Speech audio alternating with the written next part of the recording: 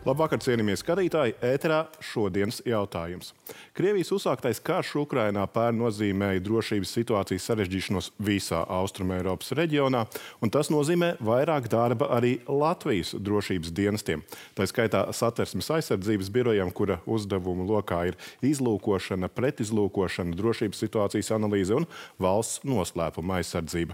Par šiem un citiem jautājumiem šovakar runāšu ar Satversmes aizsardzības biroja direktoru Egīlu Zviedri. Labvakar! Labvakar. Jā. Redz, kā tā interesanti sanāk, aizvadītais drošības izaicinājumiem pilnais gads, arī jums bija pirmais gads SAAB direktora amatā. Bet sāksim varbūt ar lietu, kas sabiedrība parasti visvairāk interesē, proti spiegu lietas. Martā Latvija izraidīja 3 Krievijas ārlietu ministrijas diplomātus, un toreiz arī ārlietu ministrs izteicās, ka viņu darbības Latvijā nav bijušas savienotas ar diplomātu statusu. Cik lielā mērā šis lēmums par šo personu izraidīšanu bija tāds diplomātisks žests Krievijai, un cik lielā mērā tie bija patiesi drošības apdraudējumi? Tātad jūs runājat par šo situāciju, kas notika pagājušā gada martā attiecīgi, un tad mums jāpaskatās nedaudz plašāk. Mēs runājam tātad par tāda masveida Krievijas izlūkdienesta darbinieku izraidīšanu visās Eiropas Savienības, ne tikai Eiropas Savienības dalībvalstīs, kopumā vairāk kā 400 cilvēki, kas strādāja tātad izmantojot šo piesaku diplomātiskās vēstniecības. Un Latvija attiecīgi iekļauj šajā sarakstā 3 tātad Krievijas drošības dienas strādājošos darbiniekus zem diplomātiskā piesaka, attiecīgi solidarizējoties kopīgi ar Eiropas Savienības un NATO dalībvalstīm un paužot savu attieksmi attiecīgi pret Krievijas uzsākto karu Ukrainā. Kas ir tās lietas, kas varbūt šos un citus Krievijas spiegus Latvijā interesē? Kas tas apdraudējums, ko viņi rada? Ja mēs runājam par šo pēdējo gadu pēc attiecīgi tātad Krievijas uzsāktā kara, tad, protams, fokus un galvenā uzmanība ir veltīta tieši uz Eiropas Savienības un Rietumu valstu atbalstu Ukrainai. Attiecīgi, tātad mēs runājam gan par politisko atbalstu, gan par Rietumvalstu vienotību. Mēs runājam attiecīgi arī par sniegto atbalstu un iespējams arī attiecīgi par, kas varētu interesēt Krievijas pusi. Tātad ir šīs sankcijas, kas varētu tiešā veidā skart Krieviju. Jā, tad diplomātiskās rindas, tā teikt, no spiegiem vai izlūkiem varētu būt patīrīts, bet vai novērojat arī gadījumus un riskus, kad Krievijas spiegi šeit mēģina iefiltrēties, tagad varbūt uzdodoties par režīmu pretiniekiem, par bēgļiem, par opozicionāriem, vai šādi gadījumi arī ir novēroti? Es nevaru izslēgt arī šādus gadījumus, bet ja mēs runājam par šīm minimizētajām iespējām iegūt informāciju, tad šādā veidā, es domāju, izlūkošanas informācija, kas noderīgi būtu Krievijas interesēm, tad, protams, ir jāfokusē uzmanība, un arī Krievija fokusē uzmanību attiecīgi izmantojot kādus citus veidus. Šeit mēs varam runāt attiecīgi viens šis jūsu minētais veids bēgļi, bet šeit mēs varētu runāt par turistiem, par uzņēmējiem, attiecīgi par cilvēkiem, kas faktiski šo izlūkošanu pamatā veic no Krievijas teritorijas, ierodoties šeit konkrēti uzdevumu veikšanai. Un, attiecīgi, ja mēs runājam par piemēriem, tad mūsu iepriekšējā gada pārskatā mēs esam minējuši šos piemērus, kas ir gan ne mūsu valstī, bet tātad NATO dalībvalstīs fiksēti. Tur tā sauktie nelegāļi. Jā, attiecīgi turismi, kas izmantoja tehnoloģiskos līdzekļus, dronus, attiecīgi tātad iegūstot informāciju Norvēģijā par noteiktām teritorijām, attiecīgi par noteiktiem kādiem objektiem. Ja mēs runājam par nelegāļiem, kas varbūt ilgtermiņā un mēģina iefiltrēties un iegūt informāciju, kas būtu nozīmīga, tad kādā veidā nemēģinot sasaistīt sevi ar mītnes valsti vai Krieviju, tad attiecīgi tas ir gadījums pagājušā gadā Nīderlandē, kur Brazīlijas pilsonis mēģināja uzsākt darbu Hāgas starptautiskajā tiesā attiecīgi. Tika fiksēta viņa saikne ar Krieviju. Līdzīgi nelegāļi, kas uzdodas par citu valstu pilsoņiem, arī pie mums ir piefiksēti? Pagātnē mēs esam fiksējuši līdzīgu situāciju. Mēs atceramies Igaunijas šī spiega simulietu attiecīgi. Tad viens no tiem saucamiem viņa kontaktpersonām arī mērķtiecīgi dibināja kontakts Latvijā ar Latvijas amatpersonām, uzdodoties par trešās valsts pilsoni. Nedaudz cits jautājums. Pēc mūsu informācijas šobrīd drošības dienestu izvērtēšanā, tā skaitā arī Satversmes aizsardzības biroja, ir jautājums par Pjotra Avena pilsonību. Vai SAAB ieteiks atņemt viņam pilsonību, Latvijas pilsonību? Šeit ir jānodala tā emocionālā vēlme vai spriedums vai vērtējums, ka minētā persona ir vainīga kādos noteiktos pārkāpumos un attiecīgi uz tā pamata šo pilsonību var atņemt. Šajā gadījumā mēs runājam par likumdošanas izmaiņām, attiecīgi, kas tautā tiek saukts par pilsonības izmaiņām, bet mēs runājam par personu, tātad, kura sniegusi atbalstu Krievijas agresijai Ukrainā un attiecīgi balstoties uz šāda veida juridiski korekta informācija, tad mēs arī varam ieteikt pilsonības imigrācijas lietu pārvaldei pieņemt lēmumu par pilsonības atņemšanu. Uz šobrīd mēs kontaktējamies ar saviem partneriem citās valstīs, mēģinot apkopot, iegūt šo juridiski korekto informāciju. Jums jārēķinās ar to situāciju, ka šis lēmums tiks pārsūdzēts tiesā, attiecīgi ne tikai Latvijas tiesā, bet arī acīm redzot, ejot tālāk uz Eiropas cilvēktiesību tiesu. Mums ir jāiet un jābūt pārliecinātiem par tiem pierādījumiem, juridiski korektiem pierādījumiem, kurus mēs pasniegsim kā argumentu šādu lēmumu. Ir kāds laikrāms, kad jūs būsiet gatavi dot šo rekomendāciju? Diemžēl tas nav prognozējams, jo, kā mēs zinām, tad attiecīgi šāda veida informācijas ieguva var prasīt kādu noteiktu laiku. Jūs arī pieskārāties sadarbībai ar partneriem citās valstīs, un direktora amatā jūs esat nedaudz vairāk kā gadu, bet kopumā stāžu karjera satversmes aizsardzībā ir vairāk nekā 20 gadus, un liela daļa no tā pavadīt arī pārstāvot biroju NATO un Eiropas Savienības valstu drošības dienestu sanāksmēs, un cik saprotu, ne tikai uzklausot un mācoties, bet arī savā ziņā pamācot rietumu kolēģis. Varbūt nostīsimies vienu video no jūsu stāšanās amatā intervijas. Mūsu priekšrocība ir attiecīgi ārpus Eiropas Savienības un NATO dalību valstu, situācijas pārzināšana, ņemot vērā gan mūsu geogrāfisko izvietojumu, gan arī attiecīgi mūsu vēsturisko atmiņu, gan arī zināšanas, par kaimiņiem. Tad, kā tad ir? Vai rietumu spēcdienesti patiešām ņem vērā mūsu ekspertīzi, brīdinājumus, analītiku par Krieviju un tās iespējamām rīcībām? Tad vai tie rietumu Džeimsi Bondi ieklausās mūsu aģentu brīdinājumos? Mums jāņem vērā to, ka mūsu partneru izpratne par situāciju vai to, kas saistīts ar Krieviju, mainās laika gaitā. Un, attiecīgi, ja mēs esam runājuši jau iepriekš gadus atpakaļ par Krievijas impēriskajām ambīcijām, atjaunojot savu vēsturisko statusu, tad, attiecīgi, Krievija to skatījās, Rietumvalstis to skatījās tā kā caur tādu normālu biznesa prizmu, ka Krievija vēlas iegūt noteikti ekonomisku ietekmi. Bet, ja mēs runājam par to, tie mūsu brīdinājumi, ko mēs attiecīgi no savas puses sniedzām, ka Krievijas ambīcijas neapmierināsies tikai ar kādu statusu atgūšanu, bet tās var arī pārkāpt kaut kādas robežas un attiecīgi tikt iegūtas uz blakus esošo valstu rēķinu. Diemžēl ir attaisnojušās pagājušajā gadā, uzsakoties šim karam Ukrainā. Bet rietumu kolēģi tad novērtē mūsu ekspertīzi, cerams? Jā, nenoliedzam attiecīgi. Arī šobrīd mēs runājam par to, ka tā mentalitāte un tas Krievijas domu gājiens attiecīgi izprotams un paredzams ir tieši tiem, kas pēc iespējas labāk ir pārzina, šīs valsts domāšanas veidu. Jā. Nelabvēlīgiem ārvalstu izlūkdienestiem izdevīgs brīdis noteikti ir vēlēšanas viņu interesējušās valstīs. Arī mums pagājušajā gadā bija Saeimas vēlēšanas. Kādi tad mēģinājumi ietekmēt Latvijas Saeimas vēlēšanas tika fiksēti?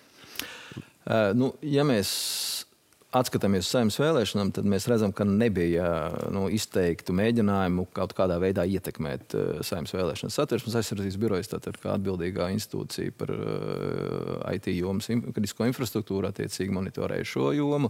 Mēs monitorējam arī attiecīgi tos iespējamos mēģinājumus ietekmēt dažādas vēlētāju grupas caur zināmiem sociālajiem mēdījiem. Bet ja mēs runājam par to ietekmi, tad, kā jau es esmu iepriekš minējis, tad mēs esam pārvērtējuši Krievijas spēju šai hibrīda apdraudējuma realizācijā attiecīgi, un mēs redzējām to, ka Krievija drīzāk bija tāds reaģējuši raksturs uz notiekošo Latvijā. Ja mēs runājam par to pašu jautājumu par šī okupācijas pieminekļa attiecīgi nogāšanu, tad Krievija nevis radīja, bet drīzāk tā reaģēja uz notikumiem un attiecīgi komentēja tos.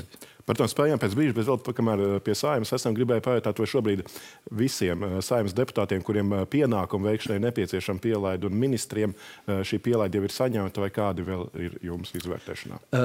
Nē, mēs esam izsnieguši pielaides lielākai daļai, gan tātad ministra kabineta locekļu, gan arī Saeimas deputāti, bet ja mēs runājam par Saeimas deputātiem, tad attiecīgi šobrīd notiek vēl pārbaudas.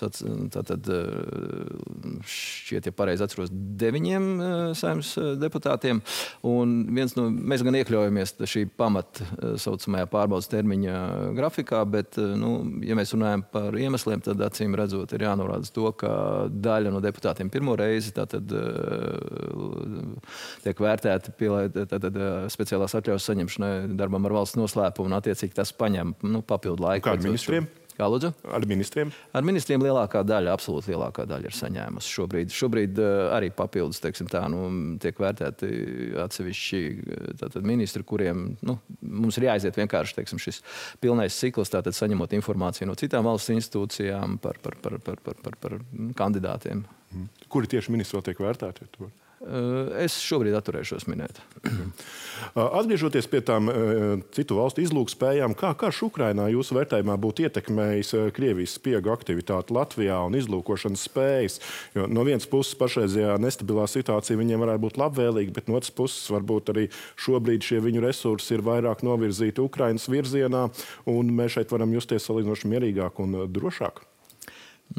Katrā ziņā, ja mēs runājam par patreizējo situāciju, respektīvi šī gada laikā, tad jā, attiecīgi Krievija tiešām tas ir viens no argumentiem, ko mēs varam droši apgalvot, ņemot vairāk, mēs balstamies uz mūsu iegūto izlūku informāciju, ka Krievija tiešām vislielāko daļu savu resursu veltīja attiecīgi šai cīņai ar Ukrainu. Bet tas nenozīmē to, ka mēs varam justies drošāk, jo pilnīgi skaidrs, ka Krievijai tātad, veidojot šo jau savu jauno ārpolitikas koncepciju, attiecīgi Rietumvalsts, Eiropas Savienība tiek definēts kā ienaidnieki, un attiecīgi mums jārēķinās ar to, ka pret tā arī mums tātad Krievija izturēsies. Runājot par noskaņojumu šeit pat Latvijā, ko jūs analizējat, vērtējat, pirms nedaudz vairāk kā gada, pagājušā gada februārī, vēl pirms kara Ukrainā, šajā pašā studijā, jūs paudāt tādas bažas un prognozes par to, ka sabiedrība Latvijā varētu polarizēties un radikalizēties vēl vairāk. Vairāk kā gads ir pagājis, vai jūs ieskatā šīs bažas piepildījās, vai esam vairāk radikāli nekā pirms kara Ukrainā? Jā, es to minēju lielā mērā balstoties uz tām kaislībām, kas sociālos tīklos un sabiedrībā bija saistīts ar šo Covid epidēmiju un ierobežojumiem.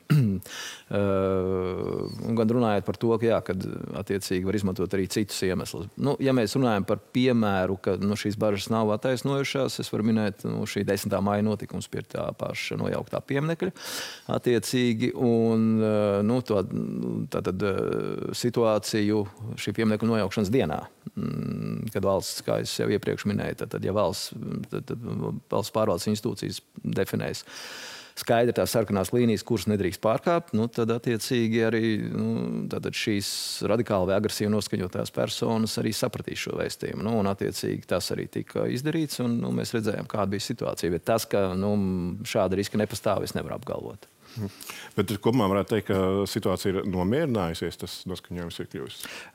Te es varu minēt arī to, ka mēs balstamies tātad analizēt un skatoties, teiksim, šo noskaņojumu tais pašos sociālos tīklos, tad, ja mēs runājam arī par tām aptaujām, ko mēs vērtējam saistībā ar Latvijas sabiedrības noskaņojumu attiecībā pret karu Ukrainā vai pret Latvijas dalību NATO vai NATO karaspēka daļu atrašanos šeit, šis neapmierināto skaits sociālajos tīklos ir lielāks nekā reāli kādu personu, kas kādas reālas darbības veids, lai teiksim, tā, demonstrētu savu neapmierinātību tīri, teiksim, vizuāli uz ielas vai kādā veidā savādāk.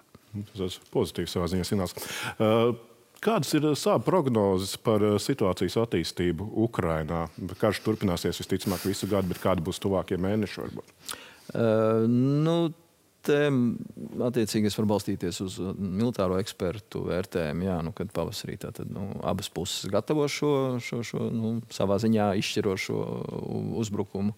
Atsevišķi eksperti min to, ka Krievija jau ir to uzsākusi, bet katrā ziņā es pieļauju, ka šobrīd šie laika apstākļi vēl īsti nav tie, kas var. Bet, katrā ziņā, jā, šie tuvākā mēneša līdz 2 notikumi var arī kaut kādā zināmā veidā iezīmēt to laika rāmu. Bet, ņemot vērā to, ka abas puses šobrīd nav gatavas uz kompromisiem, mēs neprognozējam, ka šis kars varētu teikties tuvākajā laikā. Un vienlaikus pēdējās dienās mēs redzam, un arī pat panorāmā redzējām, ka situācija sāsinās Gruzijā, šie pēdējo dienu protesti.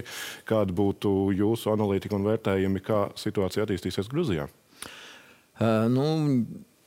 Ja mēs runājam par situāciju Gruzijā, tad attiecīgi pie varas esošā partija, šis Gruzijas sapnis, attiecīgi jau no 12. gada faktiski ir demonstrējis tādu diezgan īpatnēju nostāju, veidojot šīs konstruktīvās attiecības ar Krieviju. Un attiecīgi šobrīd tas, ko mēs redzam, un tas, kas ir izsaucis Gruzijas sabiedrības neapmierinātība, ir šis saucamais ārvalstu aģentu likums, kas ir diezgan līdzīgs vai pat 1:1, teiksim, kas ir pieņemts Krievijā. Un tas ir viens, ja tā vērtē, tad tas varētu būt viens no tādiem instrumentiem, ar kā palīdzību arī attiecīgi ierobežot opozīcijas vai ar valsts politiku neapmierināto pilsoņu tiesības ietekmēt valsts nākotni. Vai ir signāli, ka tur varētu būt apvērsums, pilsoņu karš, Krievijas intervence? Ja mēs runājam par Krieviju, tad attiecīgi mums ir jāvērtē Krievijas patreizējā spējas, ņemot vērā, ka viņi iestrigusi Ukrainā attiecīgi, vai viņi ir spējīga uz šāda veida militāru aktivitāti. Ņemot vērā to, kā attīstās Krievijas uzbrukums un ar kādiem resursiem viņi operē un šis, teiksim, tā militāro resursu trūkums. Šādu ticamību šobrīd es varu pieļaut, bet neuzskatu par šo saucamo primāro versiju, bet katrā ziņā te ir jārunā arī ar militāriem analītiķiem. Paldies, runāsim ar tiem. Jā, atgriežamies pie Latvijas. Kāds tad aizdītais gads ir bijis kiberdrošības ziņā? Tas, protams, arī no jūsu minētā gada pārskata. Uzbrukumu skaits ir pieaudzis, vai tie ir radījuši kādus nopietnus apdraudējumus vai bīstamas sekas?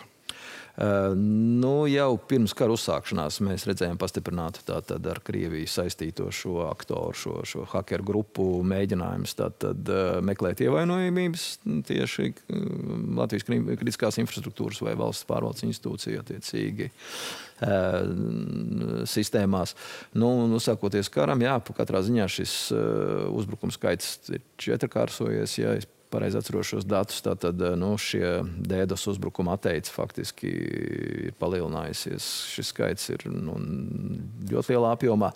Bet, ja runājam par šo DDoS uzbrukumu skaitu, tad attiecīgi ir jāmin to, ka Krievija ir iesaistījusi šo uzbrukumu realizācijā ne to speciālists, kas nodarbojas ar šīs informācijas iegūšanu, kas, teiksim, strādā Krievijas drošības dienesta vadībā. Tā pavisam īsi arī Saab ir brīdinājis nelietot Ķīnā bāzēto TikTok sociālo tīklu.